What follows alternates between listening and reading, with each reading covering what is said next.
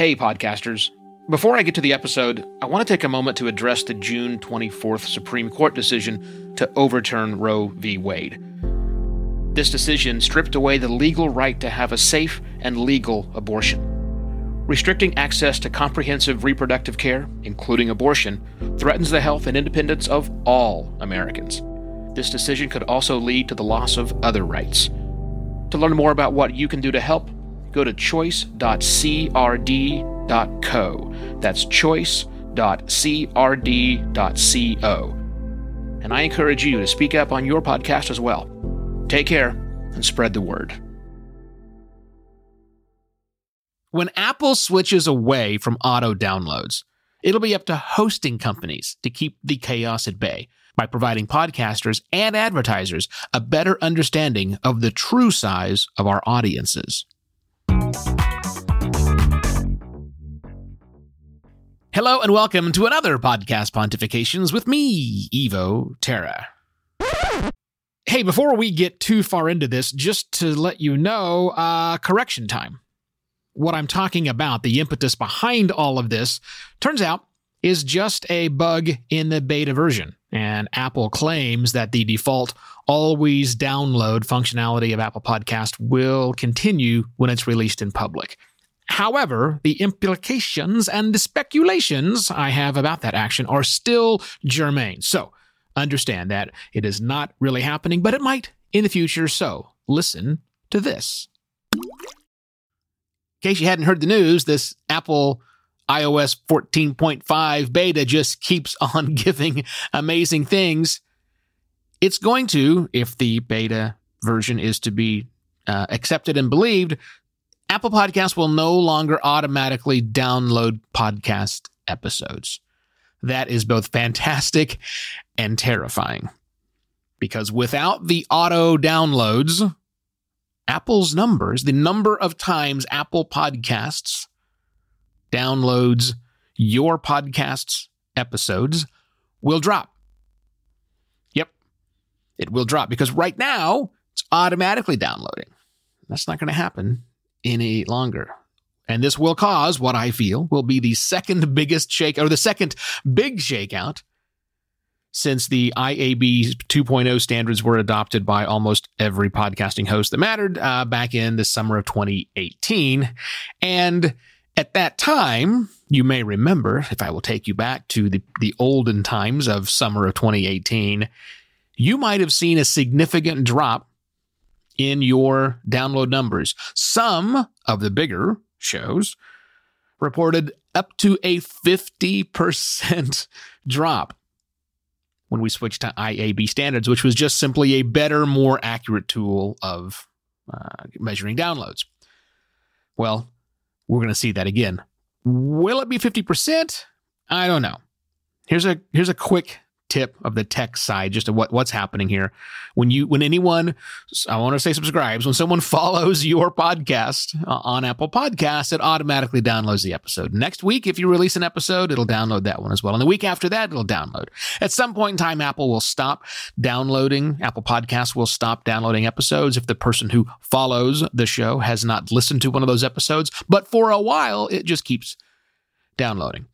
Now, Spotify, when someone follows your show on Spotify, it doesn't automatically download it. Just simply downloads the file, streams the file, if you will, when someone requests to play it. It looks like that's what Apple is switching to. Now, because of that difference in behavior, Apple automatically downloading, Spotify only downloading upon request, that's why Spotify doesn't rank as high in the charts, if you will, or show up on the radar as high when we're tracking downloads. But when we look at reach and usage and other sorts of metrics, well, that's when Spotify winds up beating Apple. Those days might be over when Apple turns off automatically downloading episodes later on this month. I can't imagine any world where your stats and my stats aren't impacted by this. We will see a drop in the number of downloads, which will be reflected in our podcast media hosting company's dashboard for our podcasts. If we're selling advertising on our show, that means our available advertising inventory will also drop and then be reported back to Those advertisers who give us money. What are we going to do about this? Wow. Decimating, literally, this might be the time you could use the word decimate downloads. If we're lucky, it's only going to decimate downloads. But it's not like I've not been warning you that this was coming. Look back in the history. How many times have I railed against the usage of download and our insistence of this metric, which is really just about computers talking to other computers, and yet we're holding onto them like it's something amazing. It's not. So I'm not terribly surprised by this.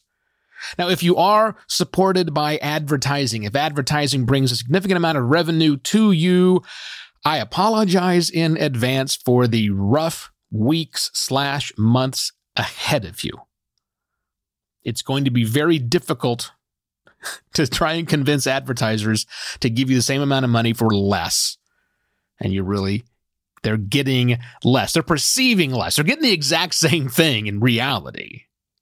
But now they're looking and go, oh, all of these downloads before, apparently I went from 50,000 downloads a week to 20,000 downloads a week, or whatever the number, 30,000 or 40,000.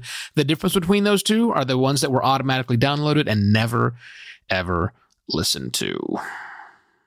Now, this is not terribly surprising. I've been in the ad game for a long time, and I know that advertisers constantly demand more things from publishers. And if you're selling advertising on your podcast, you're a publisher. They want more stuff. But now, if you're not selling advertising and you just see your ads drop, big deal. So what? Your audience really hasn't changed. Just the lens that you're looking at them has been corrected, if you will. It's still the same people who are consuming your content, mostly. So you just now have a more accurate picture of that. This is just like 2018. You didn't quit podcasting in 2018. You might have thought about it, and you may think about it again, but it's not a big deal. Now, where I think the real opportunity comes is the podcast hosting companies. Podcast media hosting companies that you and I both use to showcase our products and get them out there to the world, they can step in. They now have an opportunity. Well, they've had the opportunity, but now there's an opening and a window for the opportunity. They can now step in and give us much better data about the actual, true, real size of our audience that is not based on downloads. They have all the tools at their disposal. Technically speaking, for a second, armed with user agent, what device is downloading? IP address, where's the location? And the referring URL, how did they get here? Those three things together will allow a smart podcast hosting company to revolutionize their dashboard and tell you the thing you've wanted to know forever. What's the size of my audience? They can't quite tell you yet who's listening or how many of those listen, but they can tell you the size of your audience. And that'll be really cool when they can do that. There's a lot we do not know yet about this move Apple is making. And also, remember, this is a beta version. It is possible they could change it before it actually goes in production, but I can't figure why they would do that. Because not auto-downloading means less bandwidth, puts them more in line with other audio consumption apps, less room on your phone. So I think it's really happening. So see what your peers in the podcasting space think about this. Share this episode with them to give them a heads up, to let them know big change is coming. But I think we'll all get through it together. Now, if you loved this early heads up and aren't totally defeated by the message I just gave to you, please consider going to buymeacoffee.com/evoterra and sliding a virtual coffee my way. That's always nice. That's it. I shall be back tomorrow with yet another podcast Pontifications. Cheers.